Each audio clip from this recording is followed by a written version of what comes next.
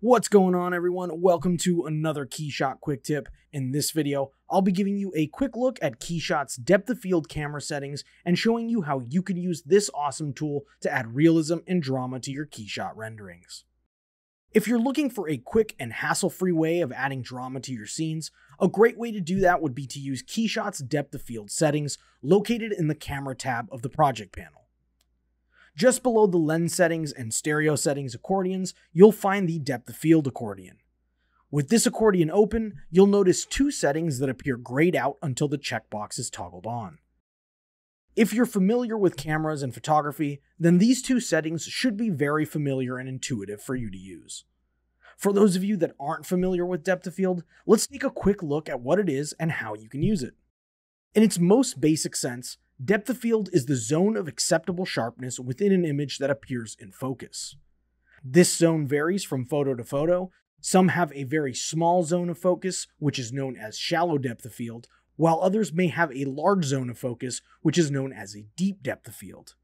Essentially, there are three main factors that control your depth of field effects: distance from subject, focal length, and f-stop, all of which can be controlled straight from the camera tab within KeyShot. To get started, you'll want to adjust your camera's view to frame your subject in the desired manner. You can either do this with your mouse by clicking, dragging, and using the scroll wheel to zoom in and out, or by manipulating the position and orientation sliders in the camera tab until your camera is in the preferred position.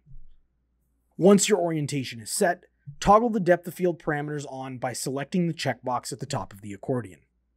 You can then adjust your focal distance by using the parameter slider or by selecting the target icon and then left-clicking the point on your model or in your scene that you'd like to focus on. I would highly recommend using the click method when selecting your focal point, simply for the sake of building a more efficient workflow.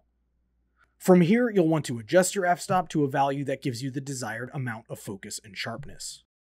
Typically, the closer your subject is, the lower an f-stop number you can work with. The ideal f-stop value will also depend on whether you are going for a shallow depth of field effect or a deeper depth of field. Using depth of field settings not only helps isolate your subject, creating a focused point of interest, but they can also help you draw attention to specific features or design elements, as well as provide a means to create dramatic effects such as bokeh within your KeyShot scenes. Thanks for watching this KeyShot quick tip. If you're interested in more useful KeyShot content, hit that subscribe button and get notified as soon as new videos hit the channel. Don't forget to let us know your thoughts on this tutorial in the comment section below, and if you found this video useful, give it a like and share with your friends.